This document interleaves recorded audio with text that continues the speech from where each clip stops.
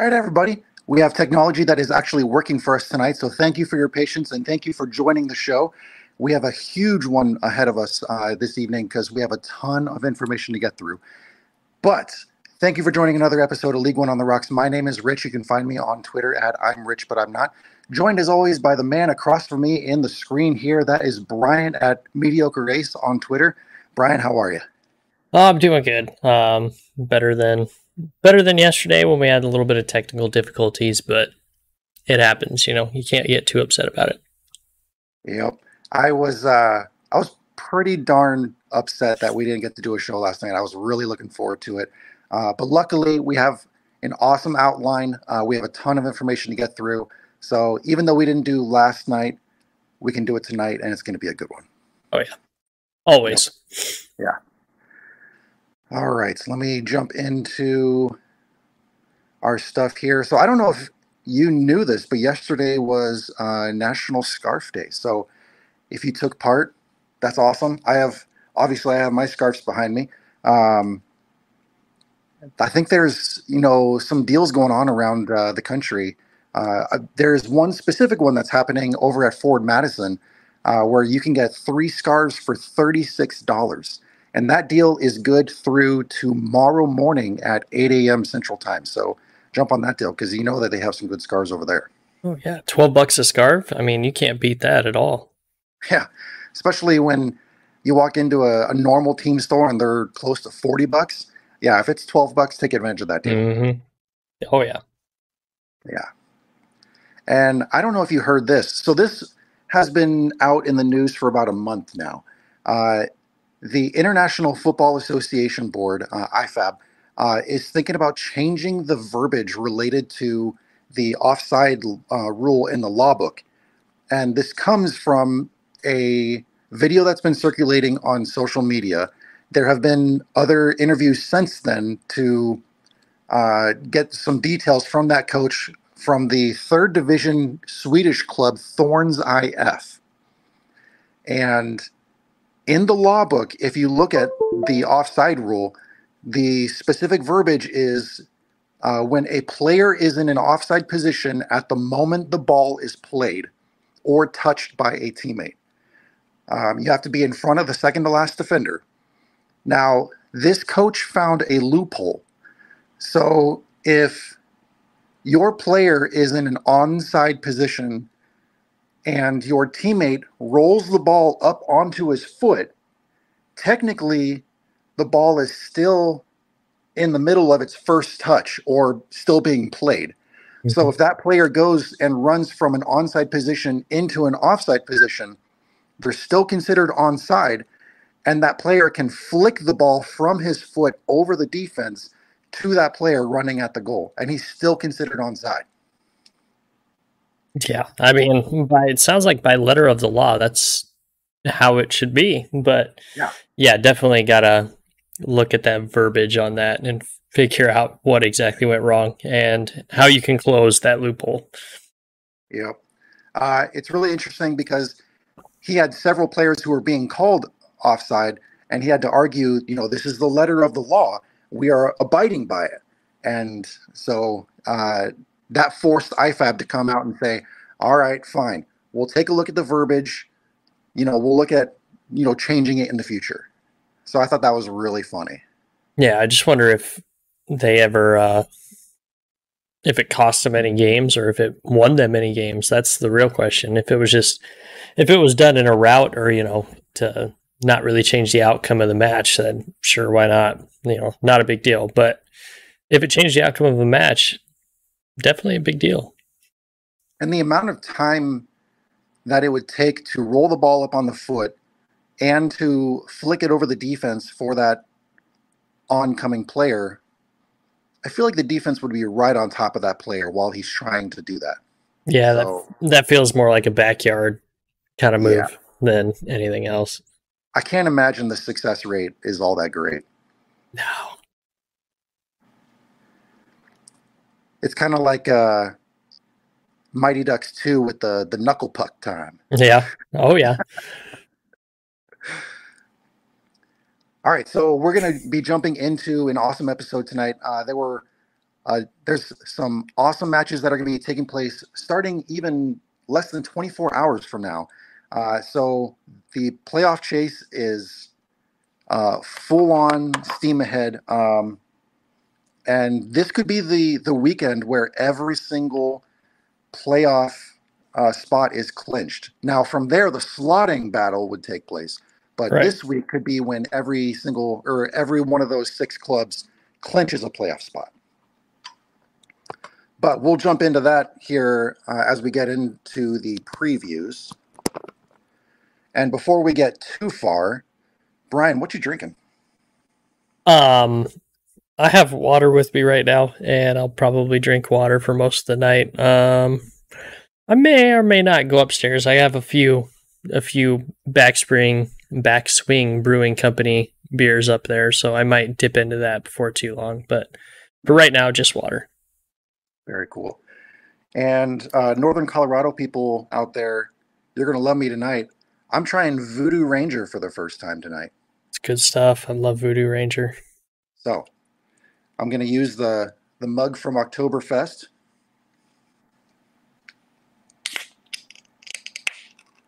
I'm not normally an IPA person, but when I saw that it was Voodoo Ranger, I figured, what the hell? I'll give it a try. Yeah, it's usually a little bit more mellow than some of the more hardcore IPAs, so yeah. I think you'll like it. Cool. All right, so let's do a quick review of week 28. So we had 4 teams that played twice. We had Central Valley, we had Ford Madison, North Carolina, and Northern Colorado. No teams had a bye week. We don't have any bye weeks for the rest of the season. It's good. But we still have a few teams that have, double match weeks. Here this late in the season. Mm-hmm. Well, yeah, you got a couple matches that have had to be rescheduled and stuff like that. So, yeah. I mean, that just ends up happening. I mean, how long the season is, it's bound to happen. Yeah. On Wednesday night, we had a scoreless draw between Madison and Northern Colorado. That one was, as even as it gets from a statistical standpoint. Not only was it 0-0, they were close in their XG, they were close in their defensive XG, they were close in shots on target. This was a very even match. Yeah, it didn't seem like that going into that was going to happen. That was going to be the thing. Madison has been very up or down, and they haven't been a team that really has been consistent for the whole season, where Northern Colorado has just been consistently good all season. So I was expecting a totally different match, and it comes out a 0-0 draw. It helps out some of the teams around them in the table for sure, on both sides of, NOCO and Madison. So yep. A draw here really put a damper on both of these teams' hopes for where they're going to seed in the playoffs. And speaking of that gift they provided other teams, later that same night, North Carolina defeated Central Valley Fuego 3-0. So by virtue of that victory, North Carolina jumped to first place in the standings. And by the end of the week, Northern Colorado actually dropped to third. Mm-hmm.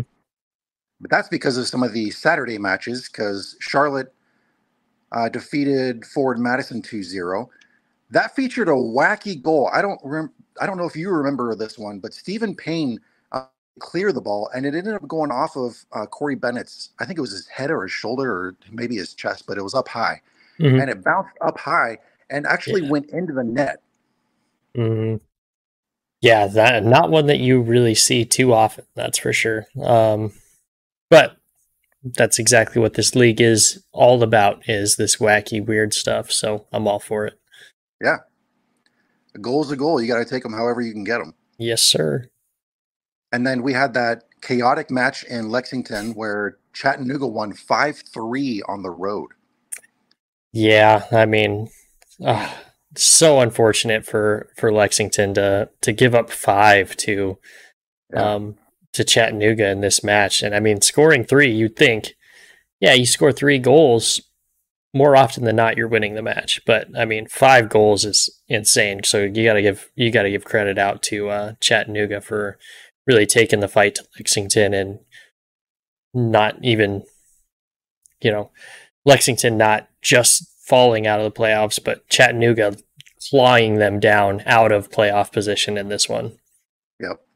And speaking of credit toward Chattanooga, they have now had 2 players on their team score more than 10 goals for the first time in club history. Rapapa Mensah got his 10th goal of the season, and Siobhan Marsh is sitting at 11 goals this season. So congrats to those guys. Congrats to the club. So pretty historic win for them, and a little bit of, smaller history there happening off the field too. Yeah, it's always good to see. Yeah. And then another crucial win for Tormenta hosting One Knox. Man, that was a crucial win. Yeah, I mean, this really kind of put a huge damper on One Knox's playoff hopes here. This all but knocked them out of playoff contention. Yeah. So obviously we got Tormenta, who has to win every single match from here on out to sniff the playoffs. Man, I mean, they took the first step on Saturday. So step 1 complete. Now you only got, 3 or 4 more steps to go? Yeah. You have Tormenta, who's won crucial matches 2 weeks ago against North Carolina, and then now last week against One Knox.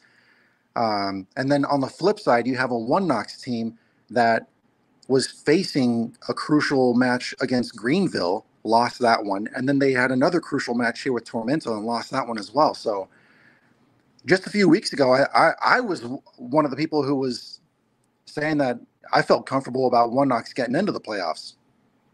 Nope, that changed real quick.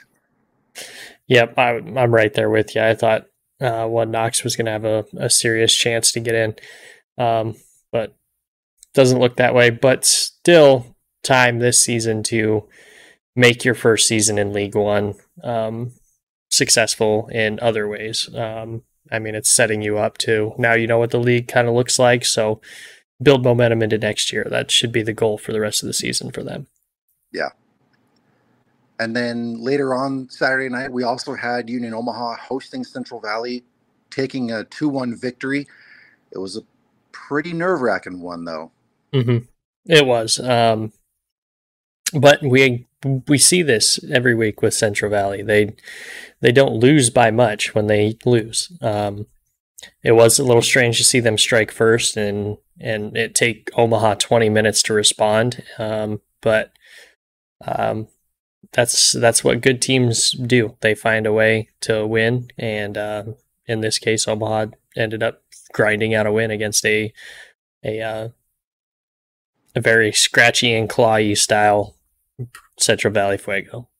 Yeah, not only was Central Valley really doing a great job of battling it out there in the midfield, the goals that Union Omaha had to score in order to beat Central Valley. Mm-hmm. I mean, yeah, Central Valley lost, but those are great goals to concede. So I wouldn't hang your head too low if I'm Central Valley. Yeah, one of them just won goal of the week today. So, yeah. I mean, you can't be too upset about that. Just a great shot. Yeah. And then to finish off Saturday night, we had a 1 versus 2 matchup with North Carolina going on the road to Northern Colorado and actually shutting out Northern Colorado on the road 2-0. Yeah. This was kind of one of those statement games, obviously. And I mean, for North Carolina to go to Northern Colorado and get a 2-0 decisive victory like that shows that they're serious as well. I mean, there's 3 teams right now at the top of the league that are going to be fighting for that number 1 spot. And it's NCFC, Omaha, and NOCO. So, yep. this was just one of those head-to-head matchups that possibly maybe a playoff preview or a final preview. So Yeah. And then we finished off week 28 with a Greenville victory over Richmond in City Stadium, 2-1. This was rescheduled because of the tropical storm. mhm. Um, man, that I think it was Leo Castro there in the second half. That goal he scored. Ooh, On his breakaway. yeah, that was nice. Yeah, when you fake out the keeper with a fake shot and then just dribble around and put it in, that's no, just stop. Too good, too cool. Yeah. And the pass to send him up top, that was a good pass too. Definitely. Yeah. All right, so we're looking at predictions from week 28. The results came in, and Brian, you were 2-4 if we're only looking at the weekend matches. Mm-hmm. But despite the fact that you were 2-4, you also predicted the exact score of the Richmond Greenville match. So there you go, man. Yep. Congrats. The fans were 3-3. If we include all of week 28 matches, they were 4-4. Very And then nice. I was 4-2, and I predicted the exact score of the Union Omaha Central Valley match. So, thank you. So yeah, it was a successful week all around with our predictions. So now we move into some of the League One news. This was hot off the press just from earlier this afternoon. Union Omaha welcomed a new member to their ownership group. Nick Hexum, the lead vocalist and rhythm guitarist from the band 311, is now a part of the ownership group. Mm-hmm. Yeah, obviously with Omaha ties and stuff like that, and it's exciting to see another one of the, I guess you call celebrity style owners coming into another team.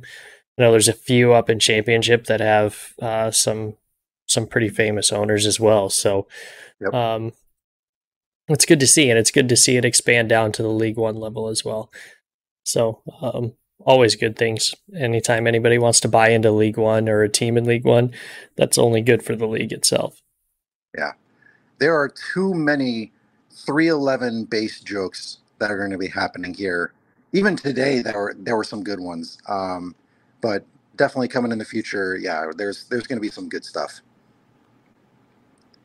And then Spokane just announced, I think it was today, that they have tryout dates set. So in Seattle on December 2nd and 3rd, if you go to Interbay Stadium, you can be a part of their tryout dates those during that period. If you go to Spokane in December 9th and 10th, they're still going to be announcing the location of that one. So keep an eye on that one if you are going to be one of those rare people that's going to be trying out. So yeah, keep an eye on Spokane for those tryout dates and make sure you get out there. Mm-hmm. Maybe see you on the field. That information came from Allison. So thanks for submitting that information. Yeah. She's on their mail list, so she was able to get some of that information. Oh, cool. I like it. And then also hot off the press earlier this afternoon, North Carolina signed an academy talent by the name of Adrian Pelayo. He's a member of the Mexico U17 national team, and he's been spending time with the Timbers 2 Academy and an all-around highly coveted prospect. So congrats to North Carolina. Congrats to Adrian for signing the contract. Big deal for such a young talent. Good for him. Yeah, especially this late in the season. If he gets signed now, it sounds like he's going to get sent up to championship with the team. So good on him. That's awesome. Exactly. He's setting himself up for some success. That's for sure. Oh, yeah. And then 3 clubs have now released Hispanic Latino heritage kits. We talked about Richmond last week. Since then, Chattanooga and Greenville have entered the fray. So it's going to be good to see all the other memorabilia that comes out and all the celebrations that happen as well. There's going to be some fun celebrations around the league this week. Hmm. I made note of it in the promotion section of each match that we have tonight. There's going to be some fun stuff to mention. And then we have plenty of birthdays around the league too. We have Arthur Rogers out of northern Colorado. We have Jackson Dietrich out of northern Colorado. Anderson Holt out of Union Omaha. Just last week we had Shivani Willis and Steven Dos Santos and Dion Akoff out of Union Omaha. So a lot of birthdays out of the last 10 days. Happy Oh birthday yeah, to all you guys if you guys are watching or listening. yeah, definitely. Happy birthday to you guys. Yeah. All right, let's jump straight into week 29 previews. Nobody's playing twice. Nobody has a bye week, so we can skip by that stuff real quick here. Friday night, tomorrow night. It's so cool to think that we have matches starting tomorrow night, less than 24 hours. This is so cool. We have Greenville hosting Northern Colorado. What a way to start the week. Yeah, this is a potentially big match here for both of these teams and for different spots in the playoffs. I mean, obviously, Northern Colorado sitting on third place. A win here propels them up the ladder again. And here with Greenville sitting on 43 points, I mean, that puts them within striking distance of the Independents. So that is another huge one. Just two teams trying to do the same thing, just in different spots of the table. So, yep. And Greenville's had a string of success recently, coming off 2 straight wins. You have to think this is going to be a fun one to watch. Greenville's defense going up against Northern Colorado's offense. It's going to be fun. So if you are heading to this match as a fan of either one of those clubs or just a fan in general, please, thank you. Show your appreciation to Furman University for allowing Triumph to play at their stadium this season. It's going to be Furman night on tomorrow night. And Greenville is actually having a 4-pack deal right now where if you buy this 4-pack of tickets, you get them for $50. So what is that, $12.50 a ticket? No, you can't beat that. You can't beat that at all. All right, so let's jump in here. We have Greenville, who is second in interceptions, first in successful tackles, second in clearances, and first in possessions gained in the final third. Those are some quality categories to be first or second in. And if you think about how that affects Northern Colorado's style, I mean, how directly Northern Colorado plays, that lines up perfectly for Greenville's interceptions. Successful tackles, the way that they load the midfield and their defense work in tandem, they're going to have plenty of opportunities for personnel to outmatch, the oncoming Northern Colorado offense and get those successful tackles. Clearances, obviously, Northern Colorado is going to be, running on all cylinders to try to get up the standings. So they're going to be plugging away, and Greenville can have plenty of opportunities for clearances there. The one that gets me here is Greenville getting possessions in the final third. And I think this is going to be a key to success for Greenville in this match. Northern Colorado is very committed to moving forward. They play a very direct style of play. Obviously, you look at Arthur Rogers playing forward, Trevor Ammon, getting all those goals. You have that entire team that is constantly looking forward. They don't try to settle back. They don't try to swing the ball across the back line.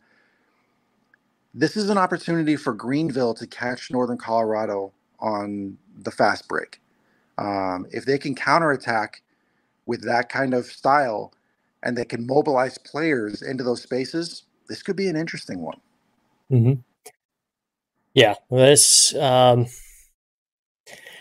it's kind of one of those deals where, I mean, we talk about this every week. There's these matchups that just seem tailor-made for each other, and obviously, as you said earlier, the styles that these two play really go up strength for strength. You have the best quality with Northern Colorado as their attacking force, and you have Greenville's best quality, obviously being their defensive prowess. But I feel like this match really is just going to come down to who can make the big pass in the most timely spots. So obviously you're going to have Northern Colorado that's going to want to run in behind and do all that, and Greenville that's going to try to stop them. So these passes need to be pinpoint from Northern Colorado to get past this defense. And on the flip side, Greenville's passes, especially passes down the sides of the pitch, need to be on point as well. You can't be converting long passes at a low clip against this Northern Colorado team because they are too quick on defense to simply outrun. So this is definitely going to be a great match. Strength on strength, which is always what we love to see. Yeah, this is going to be one of those matches for Greenville. They're going to be relying heavily on to the production of players like Alan Gavilanes, Noah Pilato, even Liam McKinnon, if he's going to be playing. Mm-hmm. Those are going to be players that are going to be setting up for the goal scoring opportunities. Not to mention, players like Aaron Walker and Lucas Coutinho. So if we're looking at Northern Colorado's defense, well, I guess let's flip the script and look at Northern Colorado's offense, because they have failed to score in their last two matches. They failed to score when they hosted North Carolina. They failed to score when they played at Ford Madison. They've been shut out 3 times at home. Last week against Northern Colorado, week 13 when they played One Knox at home, and then coincidentally, the other shutout at home was against Greenville when they played to a 0-0 draw. So this one has some, there's some storylines here. This is going to be interesting. Not to mention the fact that Northern Colorado is first in goals, or they're tied for first in goals conceded per match. Now, there's a little asterisk there because they're tied with 2 other clubs, one of which is Greenville, for goals conceded per match. Northern Colorado, as we saw earlier this week on social media, is first in penalties conceded in the league this season. They've conceded 11 penalties, of which 7 were scored. Now, if they're going to concede a penalty and I'm stepping up to the dot, I don't feel very good about going up against Lalo. I know that they generally say that when you step up to the spot, you have like an 80% chance, an automatic 80% chance of scoring a goal. But if I'm going up against Lalo Delgado, I think that drops quite a bit. Yeah, it definitely does. He definitely saves them at a much higher clip than I think anybody we've seen in recent memory, for sure. Yeah. But then again, like, the weird thing too about this is with Northern Colorado giving up this many penalties, Greenville's smart. Greenville knows how to play that game and draw those fouls in the box. So it's going to be very interesting to see, especially with it coming to light, I guess, or being pointed out by Coach Amon out there about the penalty situation. one wonders how much more of it we're going to see now that it was pointed out. I wonder if that was his point as to pointing it out. But that's also something to look at big time this weekend, because I know Greenville will will try to make the best of it. They have smart enough and veteran enough players that can do it. And it's interesting that you bring that up because Northern Colorado is second in yellow cards. So, going off of what you just said, is a part of Greenville's game plan going to be getting into Northern Colorado's heads? I feel like it has to be, right? Yeah. Especially playing on the road in Windsor. Come on, man. You got to get out of there with at least a point. Yeah. This is a crucial match for Greenville. They have an easy schedule from here on out, like after they get past Northern Colorado, but this match here and now is going to be a big one for them. Yeah. And we've been sitting here, it seems like we're dogging on Northern Colorado, but let's spin it and talk about how Northern Colorado can win this match.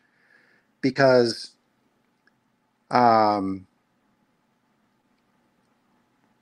Greenville is 9th in penalties gained. They have 4 all season, 3 of which they've scored. But the fact that they have 4 all season doesn't bring a whole lot of confidence that they're going to be able to get a PK during that match. So I may lean off of that storyline a little bit. But here's where it gets interesting. Northern Colorado has 11 total clean sheets this season. They are second in the league in clean sheets. They have 5 clean sheets at home.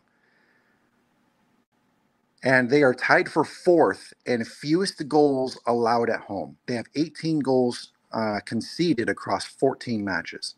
There have only been 6 matches featuring 4 clubs where the opposition scored 2 or more goals against Northern Colorado while Northern Colorado is playing a home game.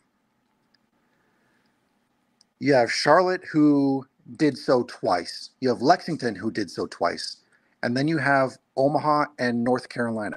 So 4 of the 6 times that they gave up 2 or more goals were against top 4 clubs in the league. That also means that every other home match, 8 other home matches, Northern Colorado's opponent was held scoreless or only managed to get 1 goal. That's really damn good. Mm. Yeah, it is definitely really good. And actually, talking about the 6 matches where 2 or more goals were scored on them, Tim with Ranting Blue Angwin Media brings up a good point and wants to know, what do we make of NOCO being only 5 wins, 5 losses, 2 draws against playoff teams, but 10-6-1 against all others? That means that they're winning points where they should, and it's a lot closer at the top of the table than we like to think it is. Yeah, I would agree with that assessment. I mean, you could also say the top 4 teams in the league have very potent offenses. I mean, they just do. And obviously, the only times at home NOCO has been scored on more than twice, 3 of which are playoff teams, and the other team is Lexington. And we know Lexington plays up to their competition. So yeah, that makes perfect sense. Yeah. And so prior to those 2 recent shutouts that I just mentioned, in the 5 prior matches, Northern Colorado has scored 13 goals. 13 goals in 5 matches. Yeah, that's a lot. If you're looking at the entire season, Northern Colorado is the 2nd highest scoring team at home.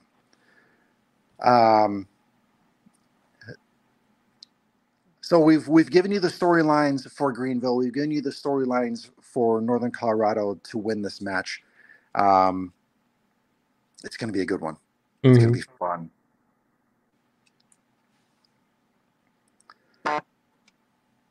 All right. Let's see. Playoff updates for Greenville. They still sit at a magic number of 5.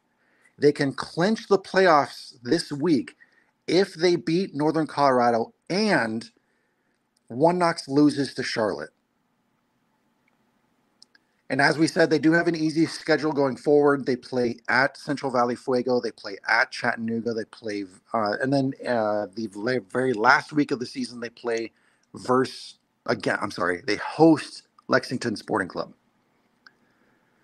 So pretty easy schedule going down the stretch. Every single one of the clubs they play after Northern Colorado has already been eliminated from the playoffs. They're in the bottom 3 of the, actually bottom 4. Lexington, I think, is.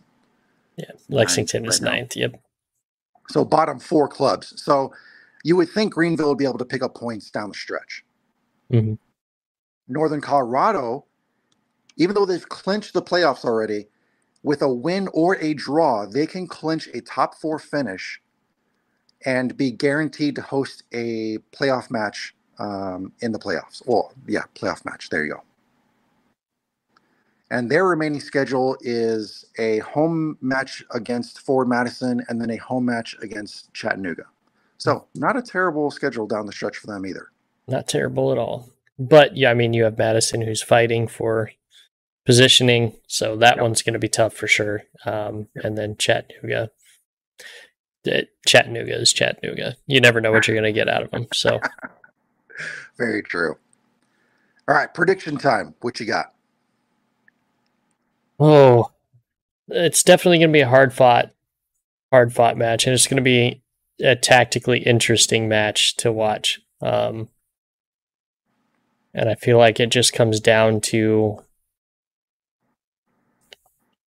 do I trust Northern Colorado's offense or Greenville's defense? I think I'm going to die on the Greenville's defense hill and take Greenville beating Northern Colorado 1-0. Wow. That may come back to bite me with the score prediction, but I do like Greenville in this match. Okay. Wow, that's interesting. I think Northern Colorado is going to come out playing with their hair on fire. I think they're going to win 2-1. So you're saying 0-1 Greenville, and I'm saying 2-1 Northern Colorado. All right, got to keep those for the records. Got to keep receipts. Got to have it.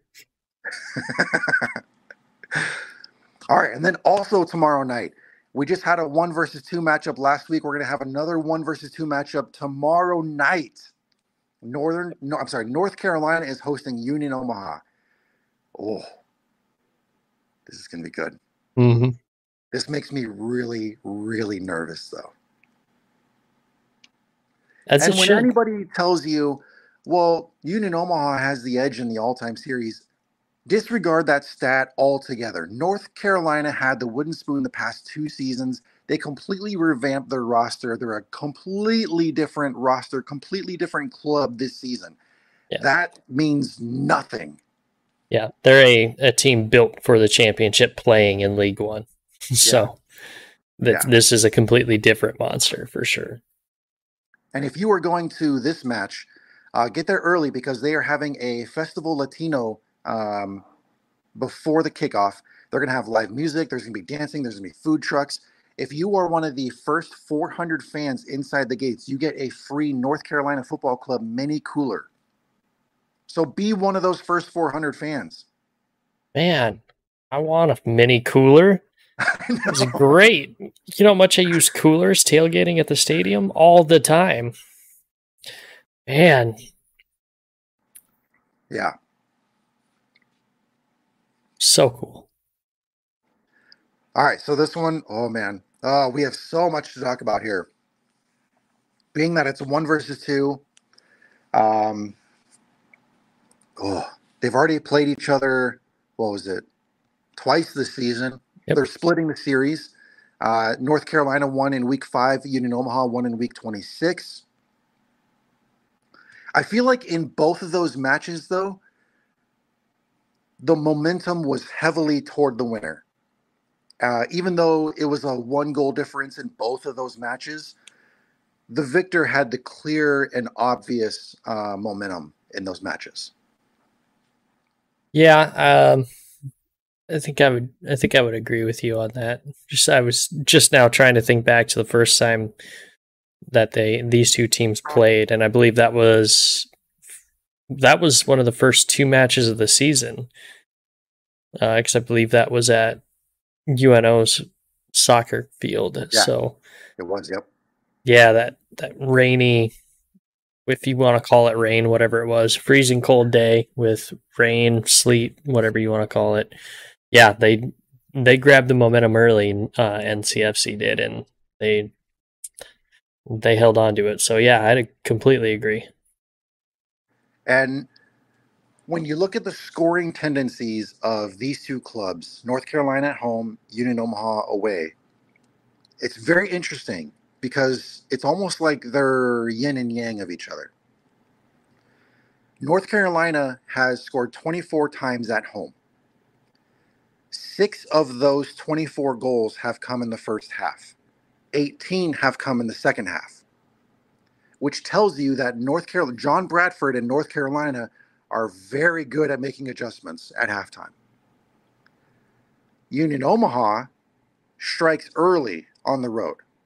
Of their 17 goals, 11 have come in the first half. 6 have come in the second half. Mm-hmm.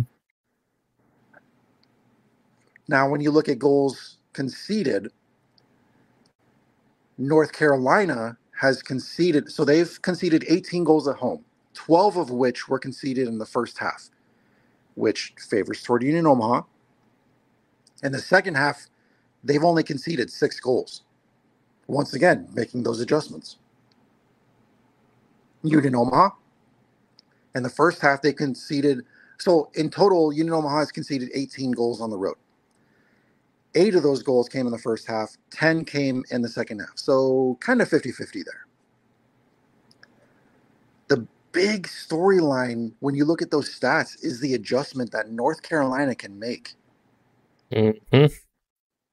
John Bradford is very good at deciding what he's going to do in the second half, how to make the adjustments, how to move his personnel around, and how to execute what he wants.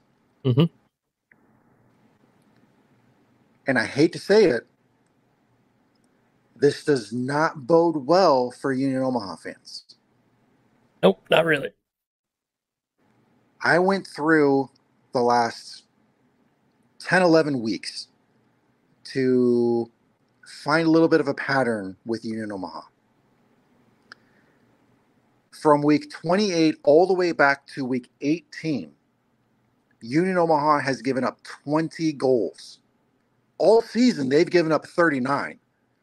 So over half of their goals have come in the last 10, 11 weeks. Not even a third of the season. And in those 20 goals, 13 of those goals were in the second half. Of those 13 goals, 9 were after the 80th minute. Oh man. It gets even worse. Of those 9, 6 were in second half stoppage time. Oof. But they are winning right now. Exactly. You can say all of those kind of statistics that you want, but at the end of the 90 minutes, when that man in the middle of the field blows his whistle, mm-hmm. and you look at the scoreboard, Union Omaha is still taking those 3 points. More, yeah. I mean, recently, yeah, definitely. Yeah. Different at the beginning of the season, though. We got to remember that this Omaha team has gone on this 30-point run of matches, 10 wins in a row, and they're still in second place. Yeah. So that just kind of shows that this Omaha team late this season is completely different from the team that started the season. And Yeah. the exact opposite can be said about NCFC. This team started strong at the beginning of the season, and it really has not waned. It's only gotten stronger as the season has gone on. There have been some concerns voiced about North Carolina's consistency. They've been dropping some matches lately. Mhm. Even within their last 7 matches, they've lost 3. So I Yeah, don't know, man. this one is a toughie. This is, I mean, I have probably said this on the podcast, and if not, I've said it before. These two teams, I think, are going to finish first and second. It's just whoever wins this match, I feel, will end up wherever. Whoever wins will end up in first place. Yeah. Let's look at those 3 losses that I just mentioned. The first loss was against Northern Colorado Hailstorm. They were playing at home. Northern Colorado, obviously top club in the league, Yep. highly competitive match. Mm-hmm. So there's some leeway there. It's understandable why they may drop that match. Sure. The next loss, Union Omaha. Once again, another top club in the league. It's understandable why they may drop results, to a club like that. Mm-hmm. The third loss that they had in that 7-match streak was to Tormenta just a couple of weeks ago. Tormenta is a completely different club when they're on the road. Yeah. And they were playing with their backs against the wall, so they had a ton of meaning in that match. North Carolina may not have has as much meaning to that match, but Tormenta still pulled off the results. So Mm-hmm. it's not like they were dropping points to, I don't know, maybe say Lexington at home. It's not like they were dropping points to Chattanooga when they were at home. Mm-hmm. They're dropping points to quality teams that are coming in to carry North Carolina. Yeah. Oh, this one makes me really nervous. Yeah. This one is definitely geez, sorry. Yeah, this if you're a Union Omaha fan, this match scares you, and if you're an NCFC fan, this match definitely scares you too. This really could go either way. You have two super strong teams that do both sides of the ball fairly well. Man, this is so tough to try to figure out. Yeah. You also have to take into account, I mean, Omaha's won 10 matches in a row. You have to think that that run comes to an end at some point this season. Knock on wood. I mean, yeah, as a Union Omaha fan, of course I don't want it to happen, but no teams, it's kind of an unprecedented run. I mean, obviously with it being with them Omaha owning the win streak record, it's unprecedented. We haven't seen anything like this, so we don't know when it's going to end. But if you go from looking at other leagues and how it usually works, eventually they will lose or draw a match. Yeah.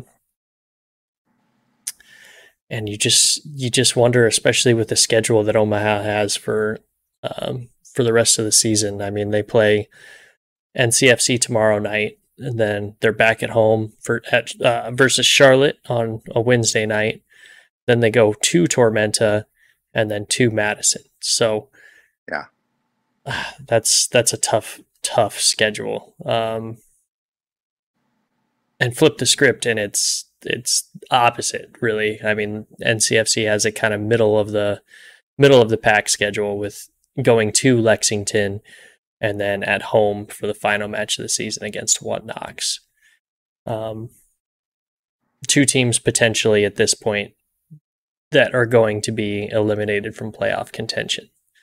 So, sheesh. Yeah.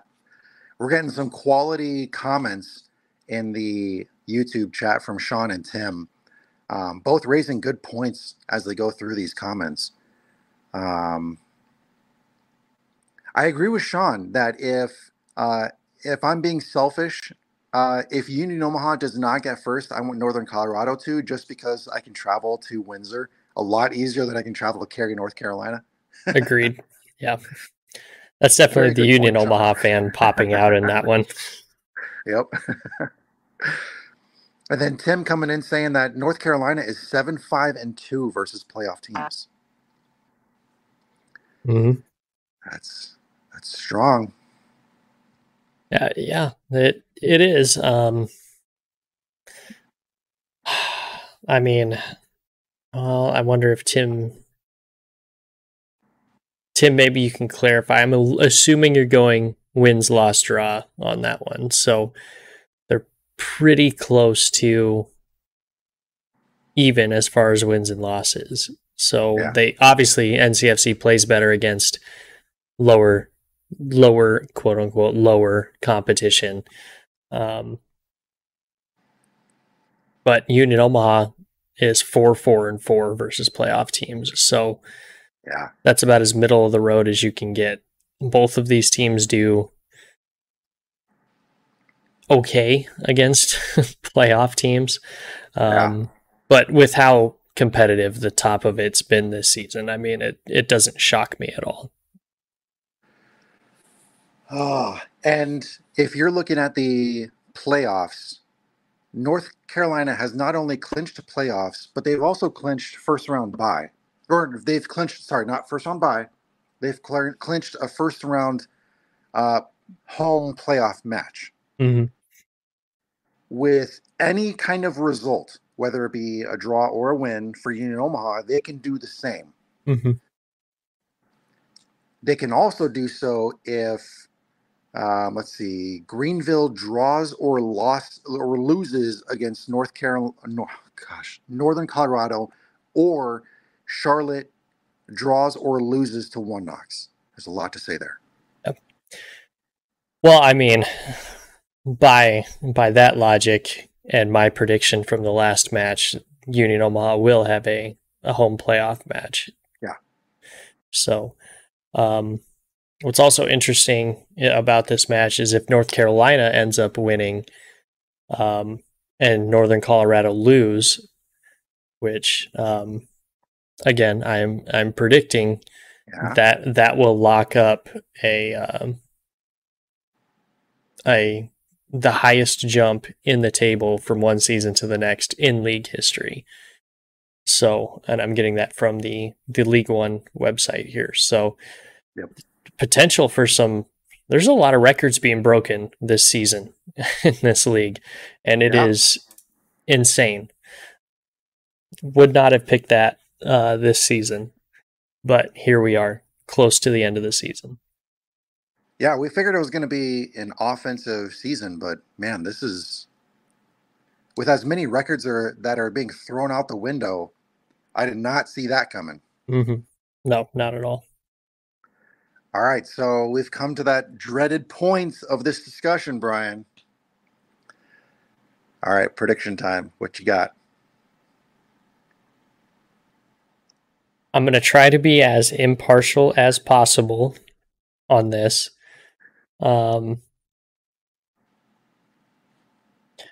With taking into account run of form, which is the big one for me, and the recent match, Union Omaha coming out on top against NCFC, I'm going to pick Omaha, but I have a feeling Omaha does the exact same thing that they always do and gives up goals late to make it difficult to watch without pulling my own hair out. But I will take Union Omaha 2-1.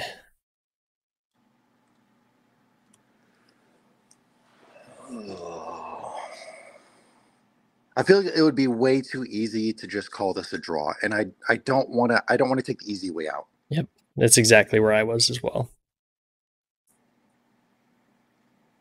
And I'm not afraid to admit that my bias is totally influencing my decision here.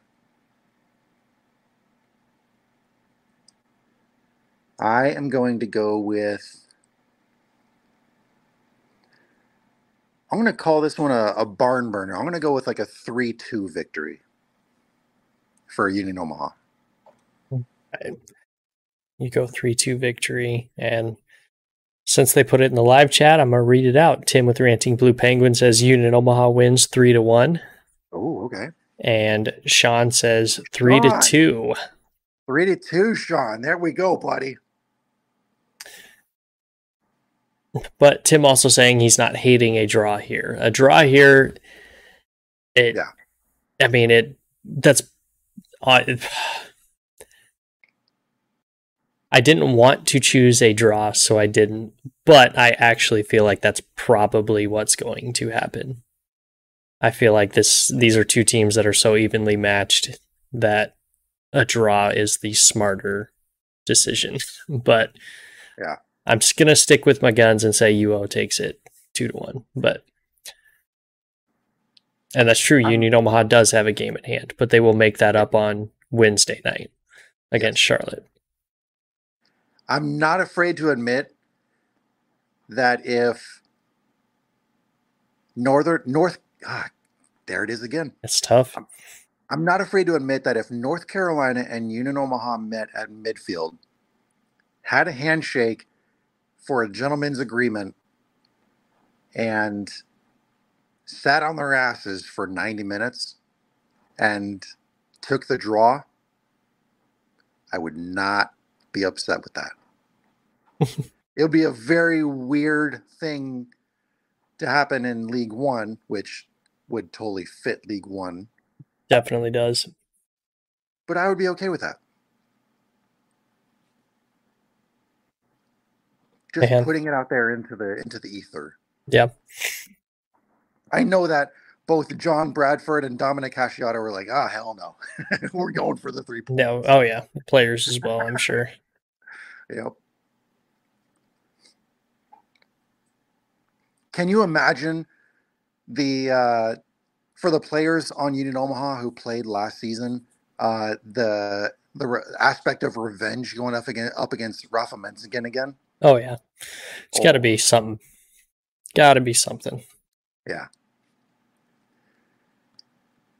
All right, let's move on to the next Saturday match. Charlotte hosting One Knox. Now, this is a match between a club that's very comfortable in their playoff position versus a club that is hanging by the skin of their chinny chin chin. Oh, yeah.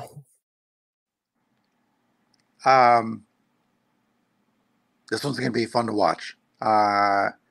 Let's see. They play at 5 p.m. Eastern time, and Union Omaha and North Carolina play at 7. Oh, that's on Friday. So that's on Friday. Yep. So Saturday, I may actually be able to watch this one. Oh, but I definitely plan on. I plan on watching some of this. Definitely after, by the end of the weekend, I'll have watched it. Mm-hmm. Yeah. I mean, it'll be a good one for sure. You have Charlotte, who, again, has been a team that has gone completely under the radar, playing against One Knox, who has not. I mean, they've looked good at times, and they have looked not so good at times. But the biggest thing here for me is with Charlotte being at home, they are the second best team in the league when it comes to playing at home. And Knoxville is dead middle of the pack when it comes to playing away. Charlotte does not give up a whole lot at home.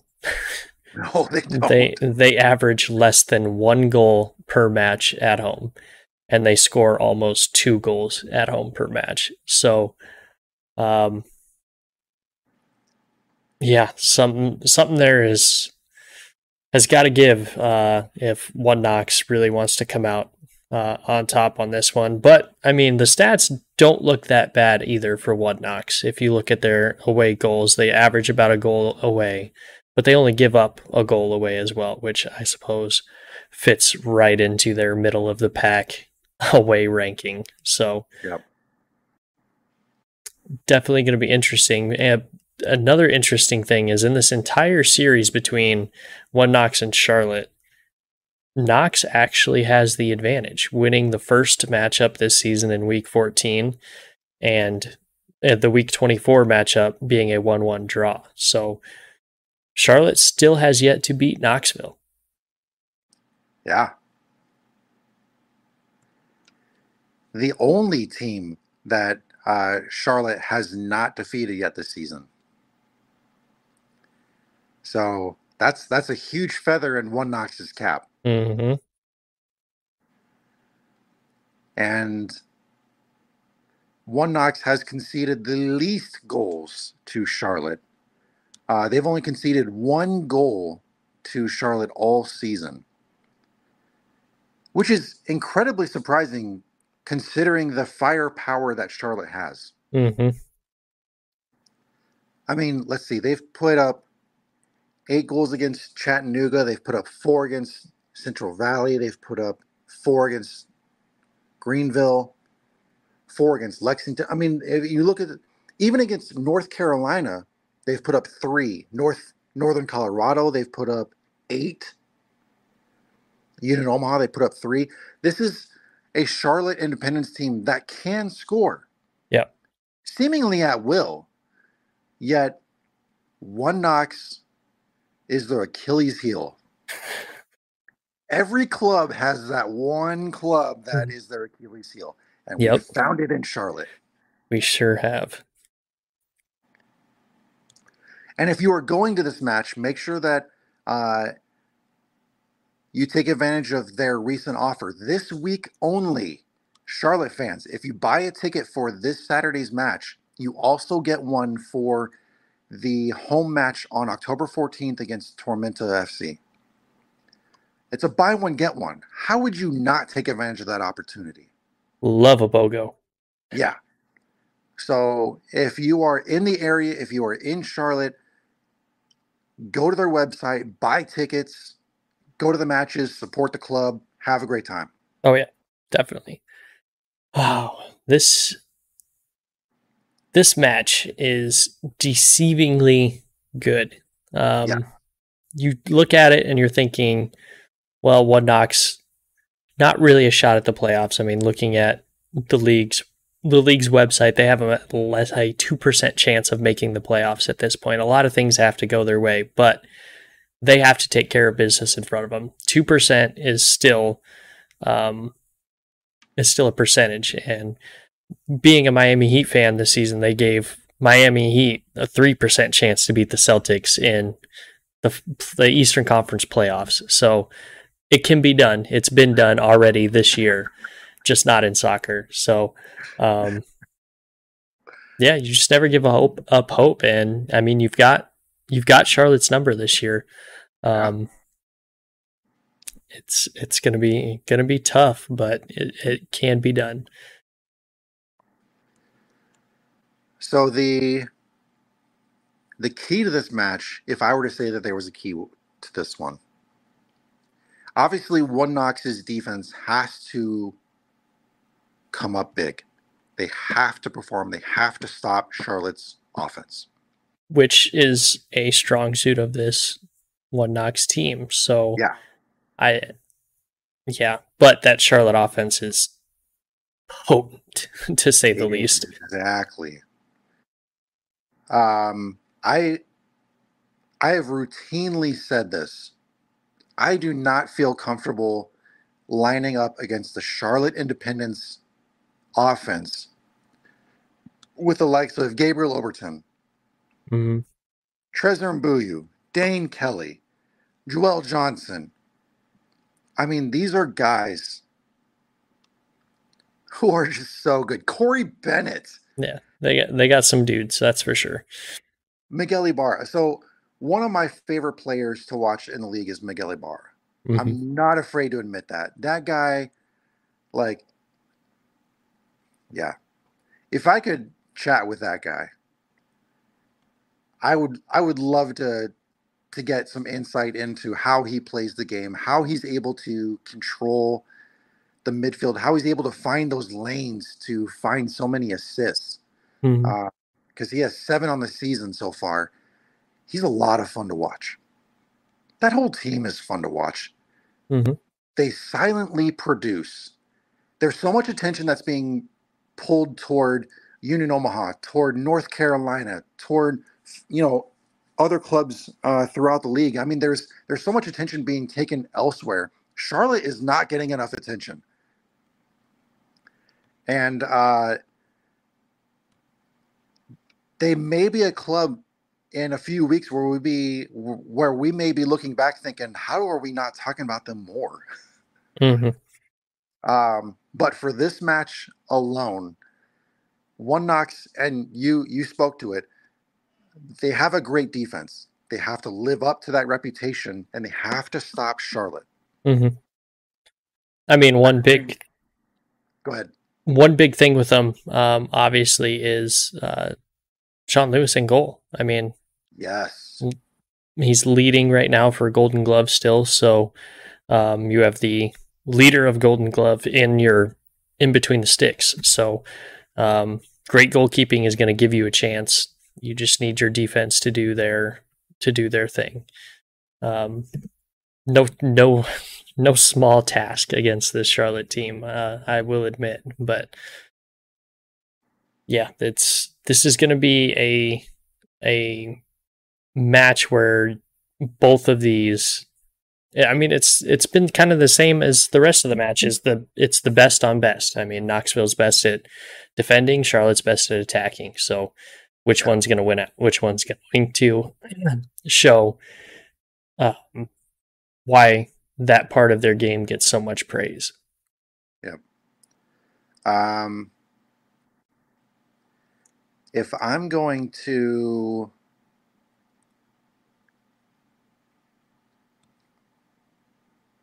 lean on anybody in the One Knox organization for this match, I'm going to lean on Kelly Rosales. He's been very productive for that club in recent weeks, Mm-hmm. and they need that production from him this week as well. Um, he's he's an emotional leader of that team.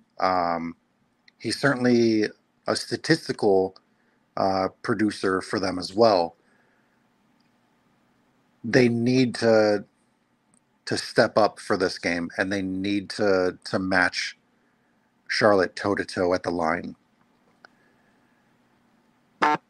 They're playing for their season. I mean, if you let's look at their elimination scenario here. For One Knox, their elimination scenario is if they lose to Charlotte and Madison wins or draws versus Lexington, they're out.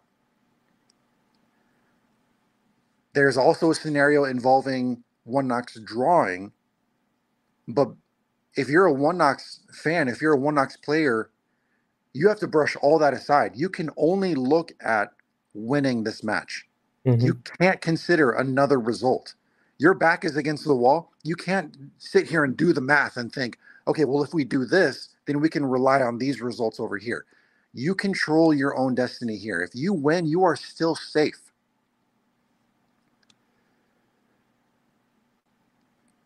But playing Charlotte, Mm-hmm. that's tough. Playing Charlotte at home, like in Charlotte, Yeah. oh, that's tough. Mm-hmm. Yeah, it definitely is. And then they One Knox does not have the most kind schedule coming up either. I mean, they are playing at home against Richmond, which now doesn't look as scary, but then they also go to NCFC to end the season. So, um, yeah, that's real tough for them. All right, so let's jump ahead and get into predictions here. What are you thinking?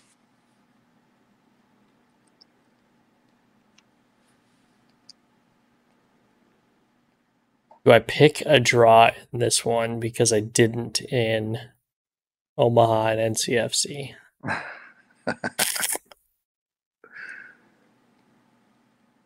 I think I will. I really like Sean Lewis in goal, even against this very good attacking Charlotte team. But um, I feel like he's going to let one in. But I also feel like Charlotte's defense has been suspect at times and is susceptible. So I'm going to go with a 1-1 draw. 1-1 draw. Okay. I am going to go with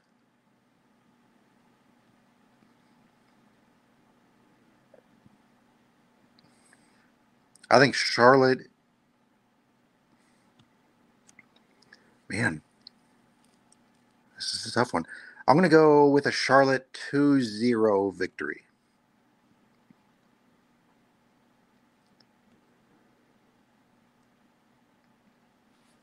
It's fair. So you think one knocks his chances for the playoff almost assuredly die Saturday night. I do. I'm sorry. I'm sorry to the scruffs out there if you're watching or listening. I'm sorry. I think your season's over this weekend. Yeah. Tough to argue with. Over in the YouTube chat, Tim is saying 1-0 Knox. Wow. Maximum a 1-1 draw. Yeah. Ooh. Sean coming in. He's throwing some NFL talk in there, saying the Lions are going to win the Super Bowl. He's a Detroit guy. Of course he's going to say that.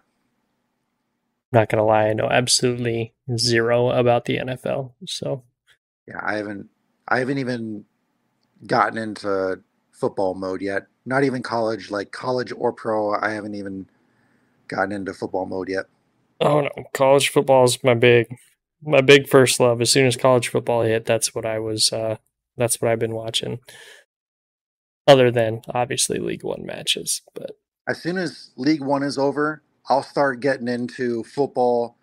That'll be around the same time that hockey is starting, so I'll get into hockey. mm-hmm. But yeah, here and now, my entire focus is on League One.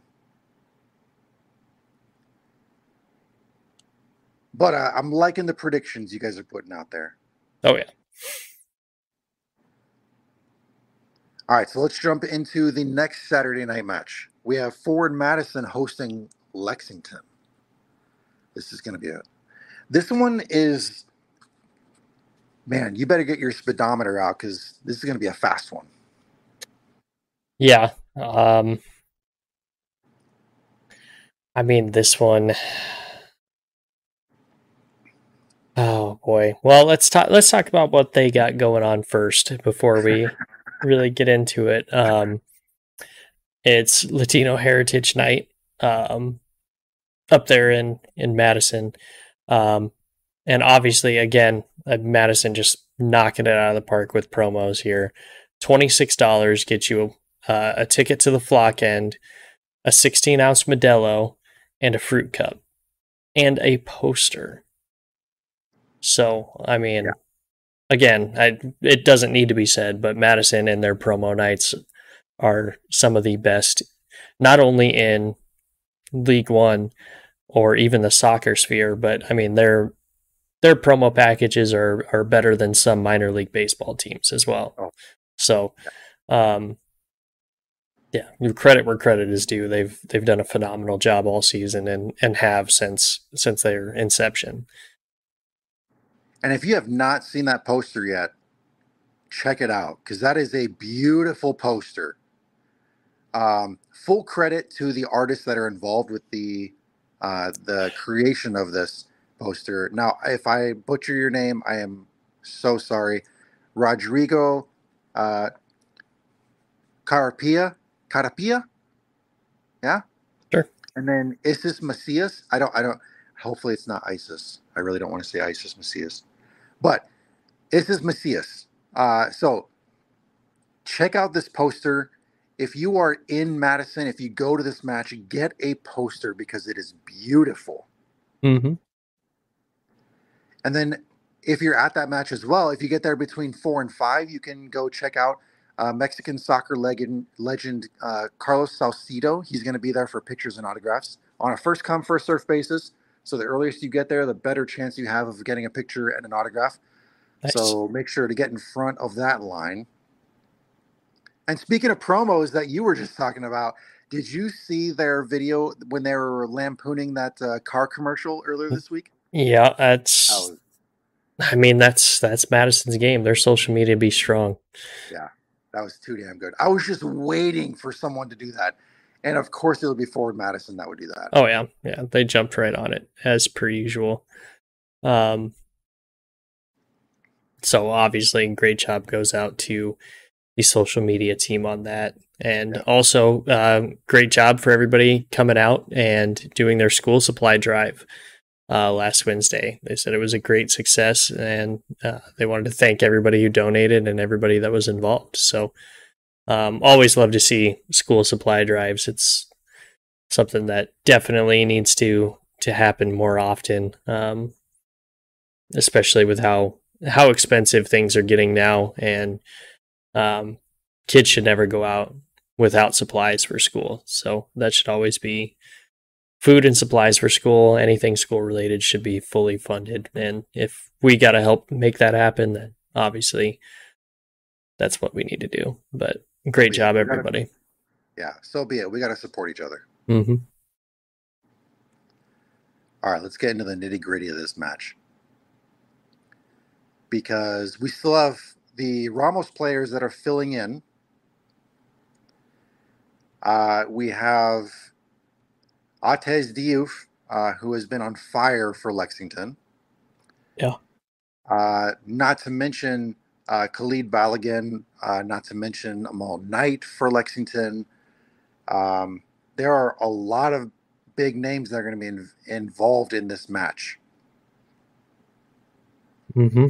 And I wonder, we haven't even mentioned like Christian Chaney or Derek Gebhardt or anything like that. Mm-hmm. Jay Nonen for Forward Madison. I wonder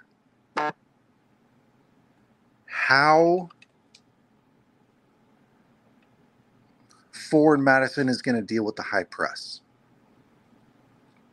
Yeah, it'll be interesting. They've had some issues with it this season. Definitely going to be something to look out for. I guess for me, Lexington is not very good away from home. And that is an understatement. They've won one match away from home and lost 10. Their away form is just atrocious. They give up over 2 goals per match on average, and they only score about 1.5 goals a match, and have yet to have a clean sheet on the road. That just does not bode well, and especially going into Forward Madison, who has always had terrific fan support. I expect it to be no different for this one. That's a really tough ask for any player on Lexington to go into that kind of atmosphere with the away form that they have to try to steal a victory when you're already eliminated from the playoffs at this point. Yeah. Forward Madison is a club that is very pass-oriented. Glazer has certainly instilled that style amongst them. They are also a very accurate passing team. They will spend time swinging the ball left and right, trying to find those open channels in their opposition. So Lexington, it's going to feed right into Lexington's high press. If Forward Madison can get past that initial press, I think that opens up a lot of opportunities for Forward Madison going forward into the final third. Mm-hmm. That's going to be a key factor for Forward Madison. Um, Another thing that Forward Madison is really good at is working the midfield. They intercept a lot of passes. So, with Lexington's direct style of play, that may play right into Forward Madison's hands. We've seen Forward Madison transfer to that 3-5-2 formation when they go on defense. So if you're crowding the midfield, you're closing down those passing lanes, you're opening up all those opportunities for interceptions and counterattacks. Yeah.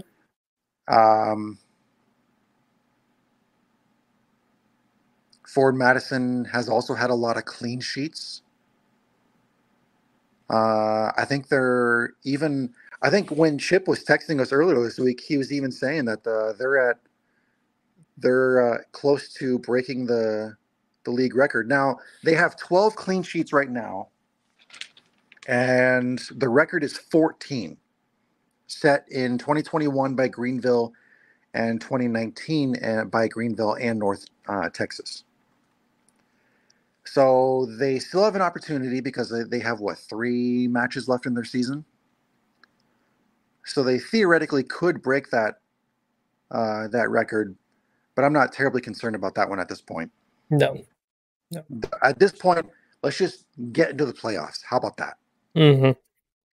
Yeah, and I mean their magic number right now is 6. So they can get it this weekend, but they do need a little bit of help. They need to beat Lexington and have Tormenta lose against Richmond and 1 Knox lose or draw to Charlotte. So all possible, but honestly, with the matches left in the season, Madison just needs to get 6 points however they can. Yeah. And then they don't have to worry about help from other teams at that point. Yeah. For me, to sum it up very succinctly, I think Lexington's style is playing right into Forward Madison's hands. Mm-hmm. I don't want to say that Lexington is walking into a firing squad.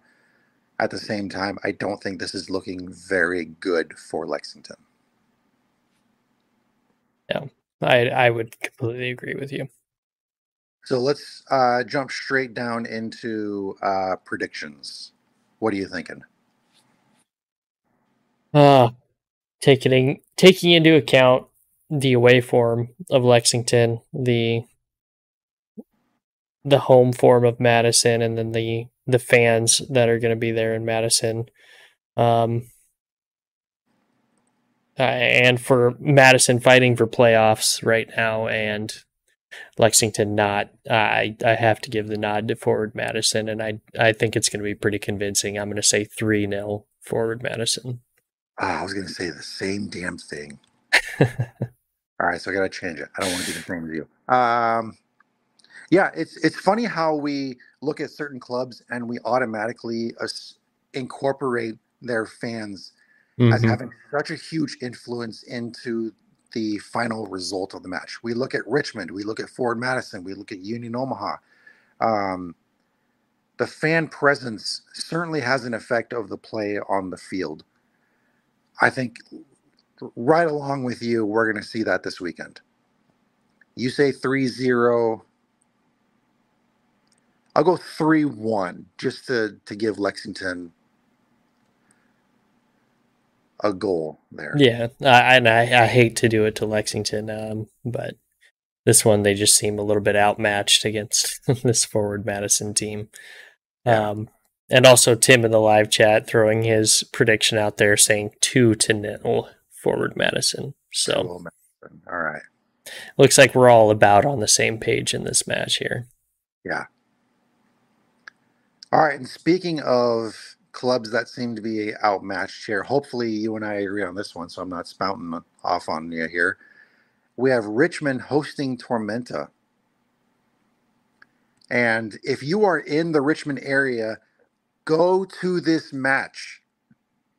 There's a craft beer festival. Enough said. But if you get a ticket to the beer festival, and I think there's going to be, 9 breweries and distillers. Excuse me. I'm drinking plenty of beer.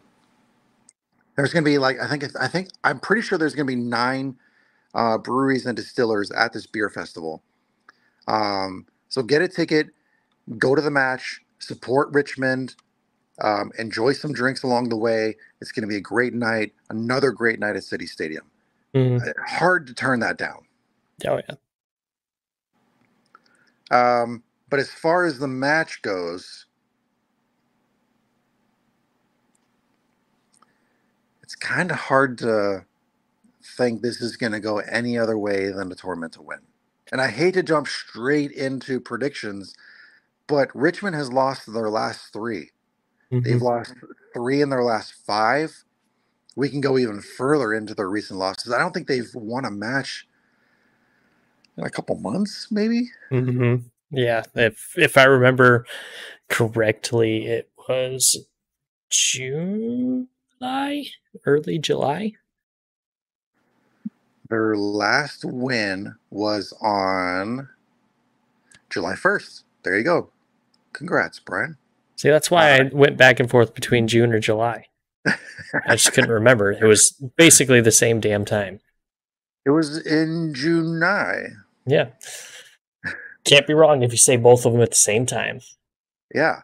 So in their last 3, 6, 9, 12, 13 matches, they have not won a single one.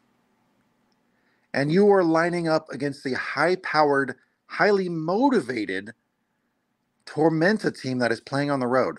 And Richmond does not play well at home. They are the second worst home record team.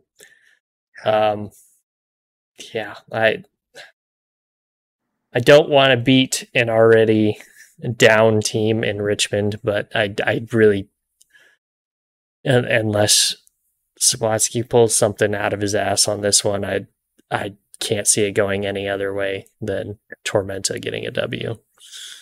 Yeah. And I think Alex posted on Twitter that he wasn't going to be there for this one. I think he went to his last Richmond match either last week or the week before. I think I remember seeing that, yeah.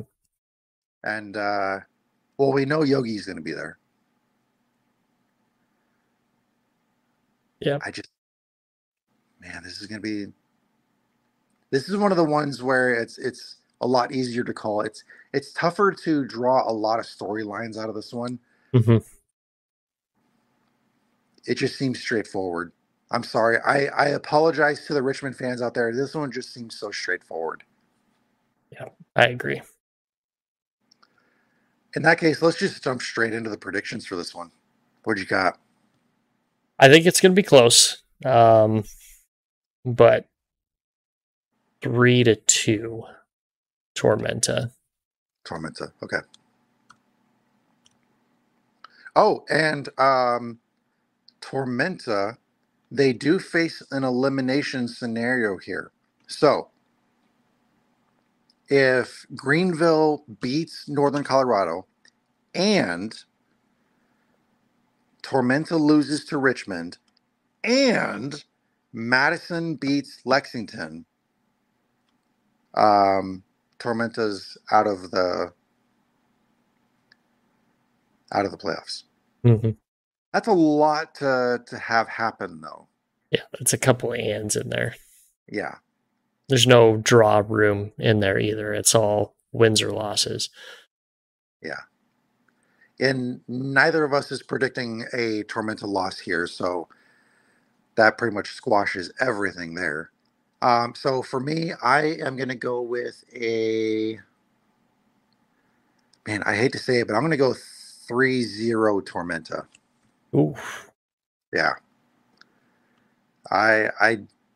I think this one could be ugly.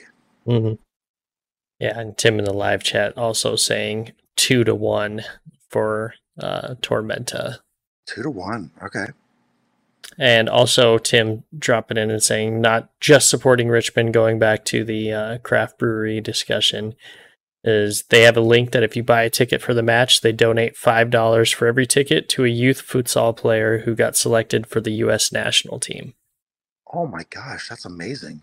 So yeah, another great cause, another reason to get out to City Stadium. Not like Richmond fans need another excuse to get out to City Stadium; they show up regardless. So Yeah. that's good. That's really cool that they decided to donate for the futsal players too. I hadn't seen that promotion yet. That is really, really cool. Good on Richmond for doing that. Mm-hmm. They also brought on a new person for their front office. I think she's going to be taking charge of the women's team. I'm happy to see that they're Oh, expanding nice. the women's front office there too. I Yeah, apologize for not having her name on hand.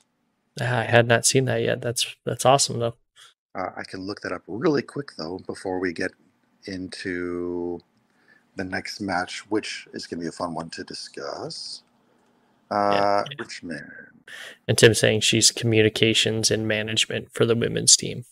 Yes, that's the headline I'm looking for. Thank you, Tim. Um, Mannion McGinley. She's going to be communications and digital media manager. Nice. Um, yeah, she's going to be helping out with Richmond Kickers and the W League, Richmond, Virginia, as as that media manager. So that's really freaking cool. Awesome. Yeah. Oh, and we skipped over some Tormenta news Oh, because we did. that was a short one. So Tormenta's senior director of business operations, Aaron Cranford, is leaving the club. He's going to be the new director of digital media over at MLS Orlando City, as well as NWSL's Orlando Pride. Yeah. Wearing multiple Yeah, hats there.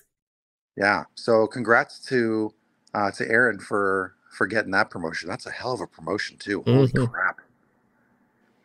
Um, just gonna throw the plug out there, Tormenta, if you're hiring, it sounds like you are. Let us know where we can submit the resume.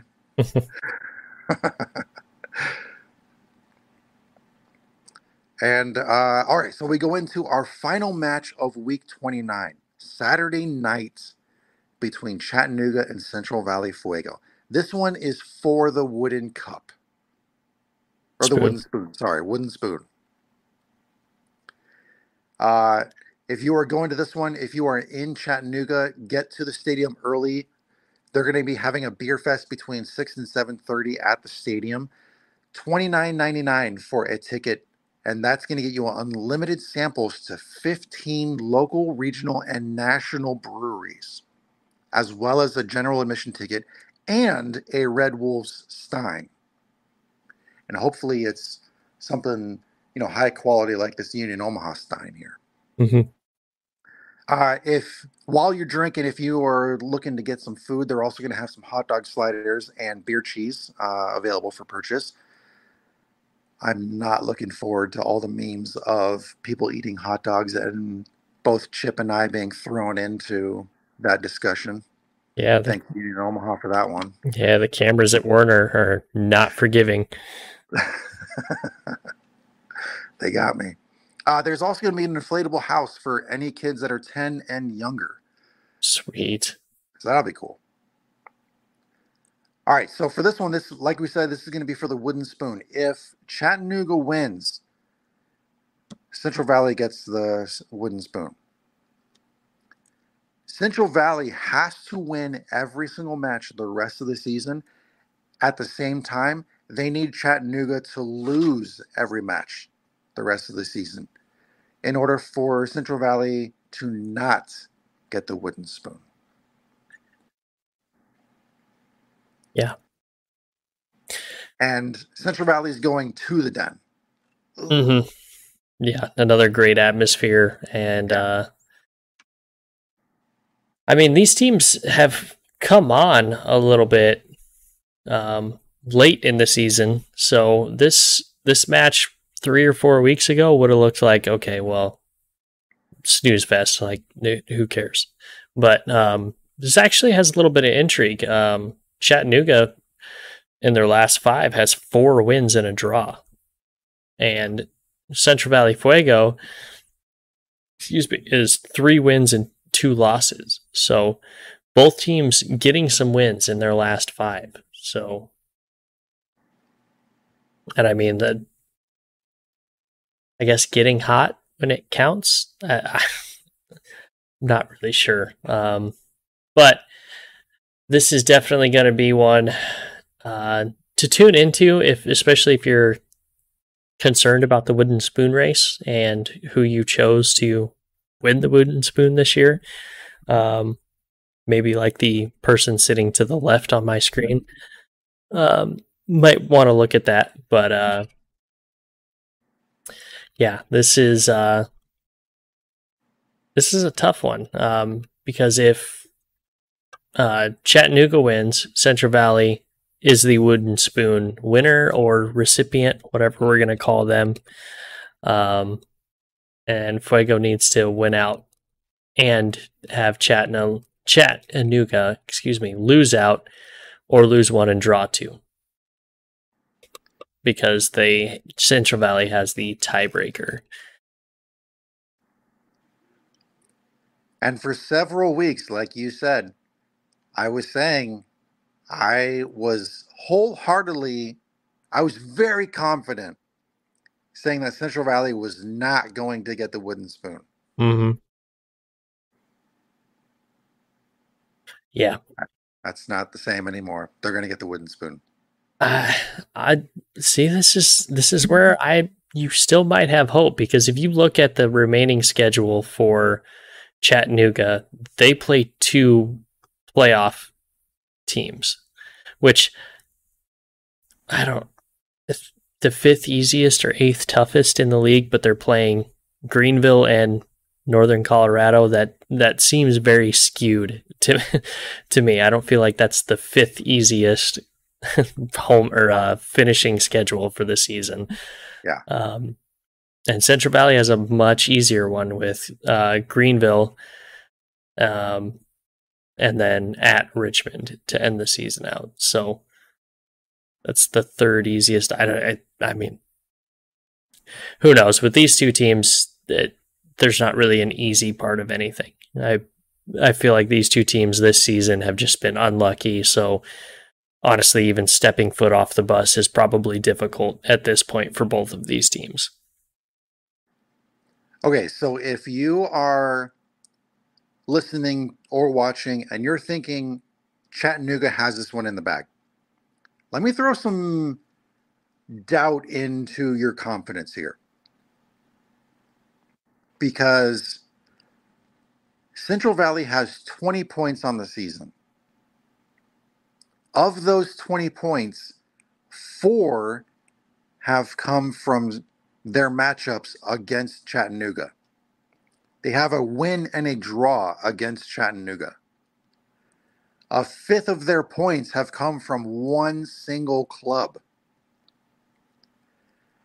In fact, the only shutout that Central Valley has on the road is against Chattanooga. Oof.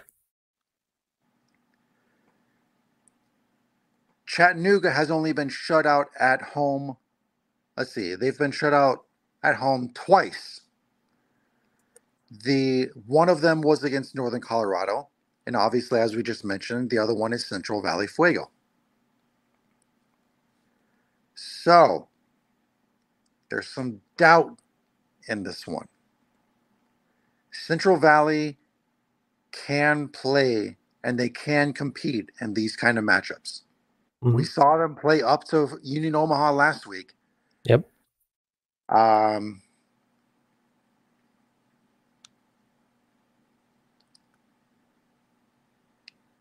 Chattanooga, let's see.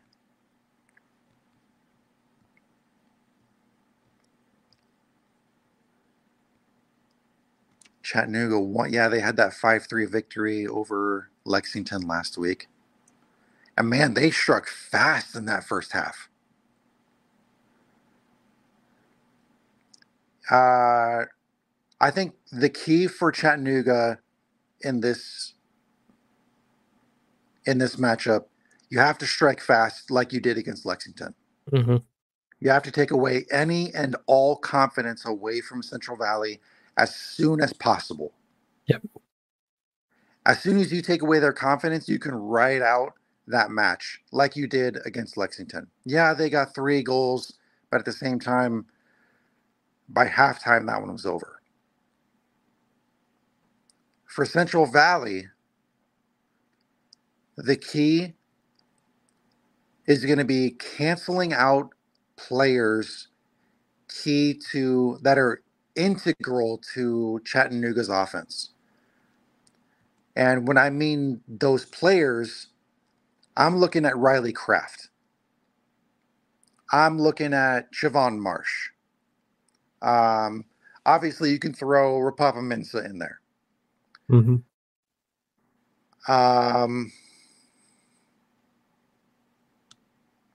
You have to, the way that Central Valley played against Union Omaha, they have to do that again against Chattanooga. You have to stack your midfield. You have to close down those passing lanes. And you have to work at gaining possession. Once you gain possession, you gain opportunities on goal. You cannot afford to give Chattanooga any opportunities against you. They have proven players who can be productive on the field, on the scoreboard, on the stats sheet, whichever way you want to look at it. They can hurt you.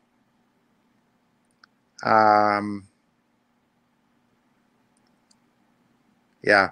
For Chattanooga, you got to strike early. For Central Valley, you got to dominate the midfield. You got to cancel out any connection between the defense and midfield and the top line. You got to cancel them out. Mm-hmm. So if we're going to do predictions for this one, what are you thinking? Oh, it's in the Den.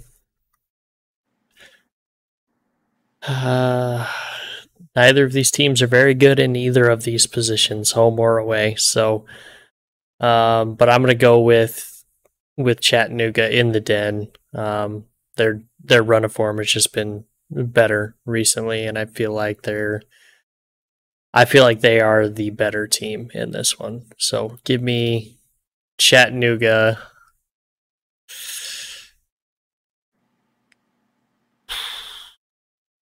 4-2.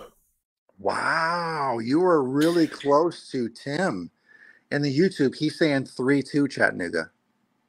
3-2 Chat? Yep. Yeah. I think this one's going to be a 1-goal difference. I think it's going to be way less scoring. I'll take Chattanooga 1-0. It's fair. So what was your prediction? You said 3-2 Chattanooga? 4-2 Chattanooga. 4-2 Chattanooga. And I said 1-0. All right. All right, so that is all of our predictions and previews for week 29. We didn't have any questions submitted, but I had one that I had for you. So recently, okay. Seattle Sounders released their rebranding within the MLS. Mm-hmm. Right. They had 4 different logos in there, embracing their tradition, looking forward, to the future. Kind of a minimalist logo. Yeah, I like it. Which USL League One club is next in line for a rebrand? And which one desperately needs one? Oh, man. Which one's next in line for a rebrand?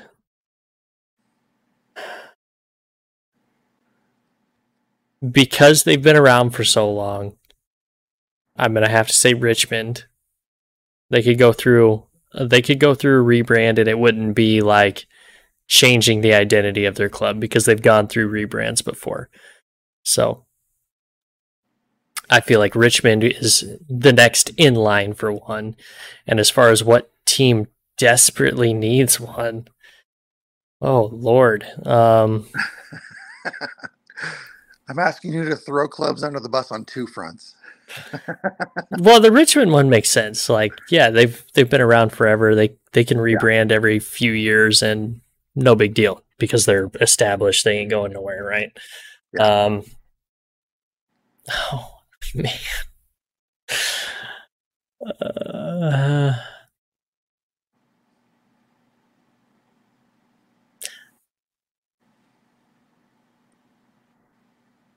if I had to choose somebody for a rebrand, Forward Madison. Really? No, I wouldn't pick anybody for. I don't think anybody needs a rebrand. I think it's like everybody's logos, everybody's stuff.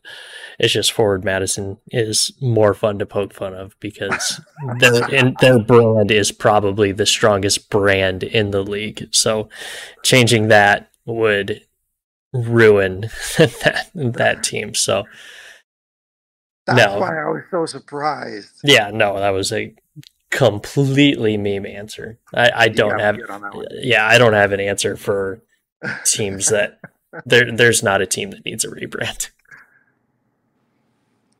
Nice. There's only one team that could do it but does not need to. Yeah, I wouldn't mind seeing Richmond do a rebrand. Just go with a Um, retro rebrand. can I throw Spokane into that mix and say that they need a rebrand? Sure. I'm not a fan of their logo. No, it's something. Yeah, We'll see what they do with it. I think yeah. I wasn't completely in love. Full transparency. I wasn't completely in love with Union Omaha's at first, but it definitely Really? grew on me. Yeah. Okay. I wasn't like head over heels for it, but I also didn't think it was terrible. I thought No, I like didn't think it was terrible at all. No. I thought it was cool and unique. So I was leaning more toward the positive side. Uh, but I certainly wasn't like, oh, that's a terrible design or anything like that. No. I didn't have strong feelings either way on it, but it has definitely grown on me. Yeah. Um, for me, if I were to do any club or next in line for a rebrand, Mm-hmm. yeah, I can see why you'd say Richmond. Um, might even, yeah, I can see why you'd say Richmond. I might like North Carolina is simple. I get Mm-hmm. it. They don't have a moniker, so there's nothing like there's no like animal or object to embrace there. It's just a shield, like with a Right. star. Um, so yeah, I'll go with Richmond for the next in line. As far as desperately needs one, um, if I were to say anyone, I'll give two suggestions. I'll give Chattanooga just because the wolf has been lampooned so many times to being a sad wolf. Yeah. They may want to change that just to embrace like a different logo for the wolf or some incorporation of, for the club. Mm-hmm. At the same time, maybe Fuego. I see the fire and all that kind of stuff, but the black and green stripe situation on the left side of that shield Mm-hmm. doesn't jump out as much with the clarity. I I mean, I understand what the shield means. I've read the description of, what it means to the club history and everything. Maybe more emphasis on the flame, though. Yeah. I don't know. I don't think there's any club that's desperately in need of one. Um, but those would be my two suggestions for clubs that could use alterations to their logos. Mm-hmm. Yeah. That's fair. All right, let's check out the YouTube chat here. We got Allison and Tim going back and forth here.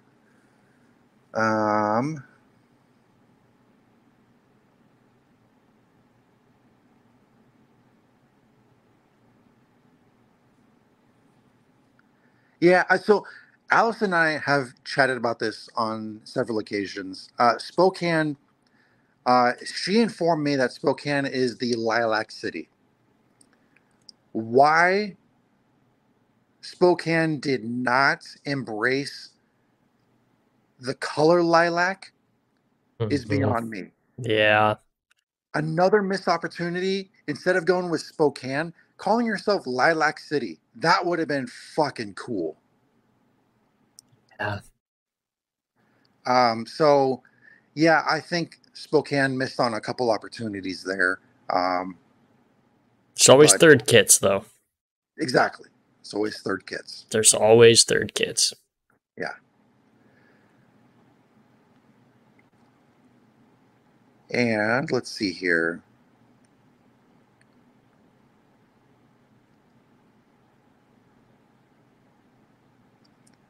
Do I want Fuego's flame with or without? I'm not. Yeah. Tim. There's Tim is full of some fire tonight that I don't think we need to keep dumping on some of the teams that we're going after. Yeah. But I mean, yeah.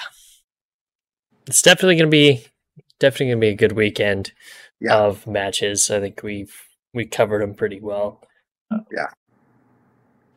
See if any more teams lock up playoff spots this weekend. They have the potential to. So yeah. So that's why we titled this episode, "Is This the End?" Mm-hmm. We don't know if every single playoff spot's going to be taken this weekend. Very well could be. There's a lot of exciting storylines to come, and we can't wait to talk about it next week once everything happens. We have a ton. Okay, tomorrow is going to be a huge day for social media for us because we're going to be throwing out our power rankings, our best, worst finishes for this week. We have the playoff scenarios. We have the polls. Hopefully, if I stay up late enough, I can get the videos situated for previews for tomorrow's matches. It's going to be a big day for us tomorrow on social media. So follow us on Twitter. We will be throwing out a ton of stuff tomorrow. Next week, Brian and I have been doing some research. We're going to be throwing out some tables, some graphics for League One stats next week. That'll be a lot of fun. Very interesting to see how those discussions go. Aside from that, keep following us, and we'll be back next week for another episode of League One on the Rocks. Yep. All right. Thanks, guys.